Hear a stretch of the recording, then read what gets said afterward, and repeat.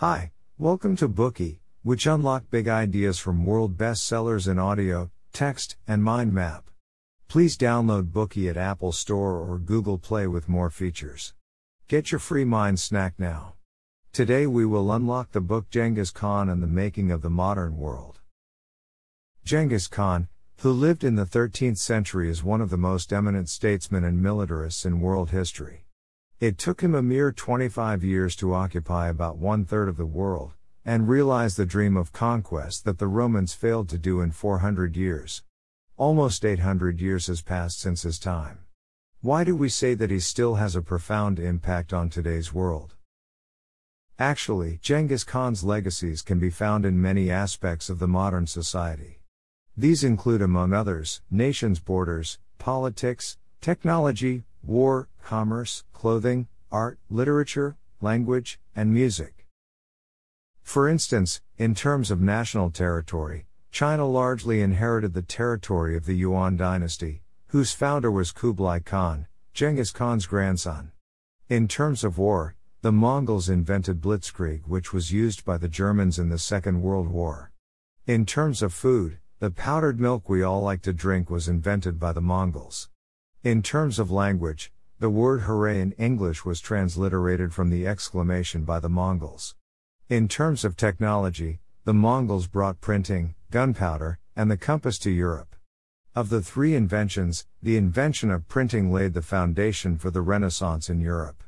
The invention of gunpowder brought about the military revolution in Europe. The invention of the compass was of even greater significance. If it were not for the compass, there would not have been the big maritime navigation era, nor would there have been global colonialism or the present world order. Hence, Genghis Khan had a great influence on the order of the world today. So how did he do it? The book Genghis Khan and the Making of the Modern World unveils the answer. The author of this book is Jack Weatherford, a famous American expert on Mongolian history and the Yuan dynasty. He is a PhD graduate of anthropology from the University of California, San Diego, and the first scholar to obtain an honorary doctorate in anthropology from the Genghis Khan University in Mongolia. He is also the first scholar to study Mongolian history from the perspective of anthropology. To write this book, the author spent 13 years and traveled in at least 8 countries, and studied the history of the Mongol Empire along the route of Genghis Khan's conquest. Finally, he managed to complete this book. We will now explain to you how Genghis Khan influenced the modern world in 3 parts. Part 1, Who was Genghis Khan? Part 2, What route did Genghis Khan take to conquer the world? Part 3, How did Genghis Khan influence today's world order? Alright. Let's first get to Part 1. Who was Genghis Khan? Genghis Khan was born in 1162 in the Khinty Mountains, which is near the border of today's Mongolia and Siberia. During this period, the activities of the Mongolian tribes were limited to a very small area in the northeast of Mongolia. There were many tribes in this small region, big and small. Wars often broke out between tribes for the purpose of seizing property and kidnapping women. That's what happened to Genghis Khan's mother when she was kidnapped by his father, Yeshogei. Genghis Khan's mother was Hoelun, and Chilidu was her first husband. After their wedding, Chilidu took Hoelun back to his own tribe, but Hoelun was kidnapped on their way back home. While passing a valley, they met a hunter who was taken with Hoelun's beauty, so he then decided to take her home. Immediately, he rode back to his camp and plotted with his 2 brothers to help with the kidnapping. Ironically, this hunter who was planning on kidnapping Hoelun was Genghis Khan's father Yeshogei. While fleeing from the attack of the hunters, Chilidu and Hoelun found themselves driven into corners with no way out. If they were caught, Chilidu would be killed by Yeshogei for sure. Hoelun didn't want to see her husband killed, so she convinced Chilidu to flee alone. While she stayed and surrendered. She told him, "If you live, there will be maidens for you on every front and in every cart. You can find another woman to be your bride, and you can call her Hoelun in place of me."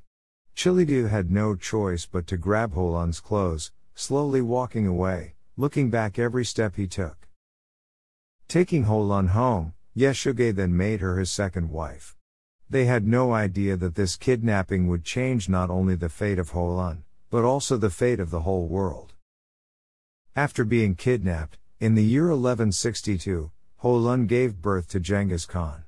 According to the legend, when Genghis Khan was born, he was tightly clutching something in his right hand. His mother gently pried back his fingers one by one to find a piece of blood clot as hard as iron.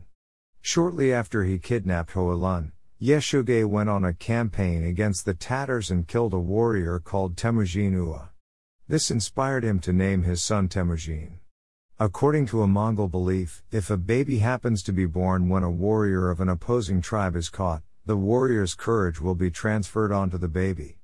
This was how Genghis Khan's original name Temujin came about. Genghis Khan was the title of Temujin after he united Mongolia. Khan refers to the Khan of the Mongols, and Genghis means strong in the sea in Mongolian. When Genghis Khan was 9 years old, Yeshogay found him his future wife Bort. Years later, he took Genghis Khan and left him to work at Bort's house, and Yeshogay set out to return to the tribe by himself. On the long ride home alone after leaving his son, Yeshogay happened upon an encampment where the Tatars were celebrating a feast. The Tatars and the Yeshogay family had a long dispute, because the Tatars killed Yeshogay's uncle, and Yeshogay killed Temujin Ua, a leader of the Tatars, when Genghis Khan was born. By steppe tradition, it's impolite for someone to decline a party invitation when they come across someone else having one. So Yeshogay concealed his identity and joined the Tatars' feast. Despite his attempted deceit, someone apparently recognized him and secretly poisoned him.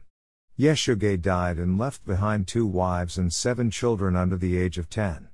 Even worse, at this time, the clan on which they had been depending abandoned their whole family mercilessly, and left them to die on their own. Genghis Khan's mother Holan, although deserted, made a monumental effort to support her family, feeding her children by collecting small fruits, and digging wild vegetables every day. Step by step, Genghis Khan began to learn hunting and provided food for the family. In the meantime, Genghis Khan had to endure being bullied by his half-brother. Under the Mongol marriage system, if a man dies, the eldest son of the family can inherit their father's women excluding their mother. The eldest son of Yeshogay was Biktar, a child born of Yeshogay and another wife. By steppe tradition, Biktar could become Holan's husband when he was old enough to support the family. Genghis Khan found it very hard to accept this. Besides being bullied by Biktar all the time, Genghis Khan hated him to the bone. According to another book, Secret History, Genghis Khan once caught some fish and Biktar took it away for no reasons. This enraged Genghis Khan, and as a result he and Biktar fought. Genghis violently struck and killed him in the wild. It is a crime in the steppe tradition to murder one's own sibling. Genghis Khan had violated the law, so he was captured by the clan, and put in jail for more than 10 years. During this period, a number of servant families who were captured in the war took good care of Genghis Khan. He did not only get food, but he also found sympathy and comfort among them. There was even an old woman who often gently tended to his wounds. One day, when the people of the tribe got drunk, Genghis Khan knocked out the negligent guards and escaped his prison. When the guards were searching for him, an old man of the family that had treated him kindly hid him in a pile of wool. This allowed Genghis Khan to finally escape captivity. After a series of misfortunes, Genghis Khan saw that kinship was not reliable. The clan related to him had deserted him and his family, whereas another family who were not related to him risked their lives to help him. These experiences had a substantial influence on Genghis Khan's decision-making from that point on. He no longer counted on kinship to establish his own power foundation. Instead, he broke the strict social hierarchy in the steppe tradition and chose to rely on trusted partners, forming an alliance with them, and established his core power. This was a brand new and revolutionary power structure in the steppe tradition. It was this power structure that laid the foundation for the rise of Genghis Khan. When Genghis Khan was growing up, he met his first reliable buddy Jamika. Unfortunately, Jamika was not only Genghis Khan's first trusted friend, but also became his first powerful enemy on his path to power expansion in the future. Jamaica and Genghis Khan had made their vows of sworn brotherhood since childhood. Together they played, practiced riding, and held the oath-swearing ceremony 3 times. They swore an oath of eternal brotherhood, becoming Ondas according to the Mongol tradition. Sadly, reality was cruel. Their relationship didn't last. Genghis Khan and Jamaica were both heroes. Jamaica was the leader of his own tribe, and Genghis Khan was not one to accept being treated as inferior for long. Their conflict was exposed in a tribal migration.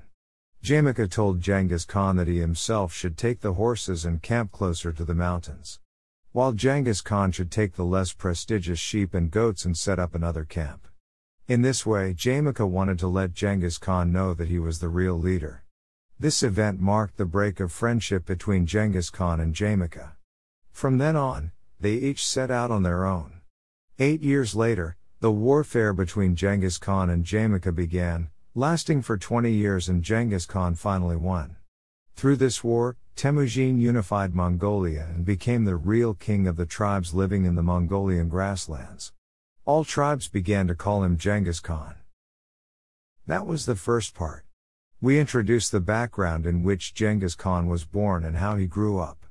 When Genghis Khan was born, the Mongol steppe was in a state of division.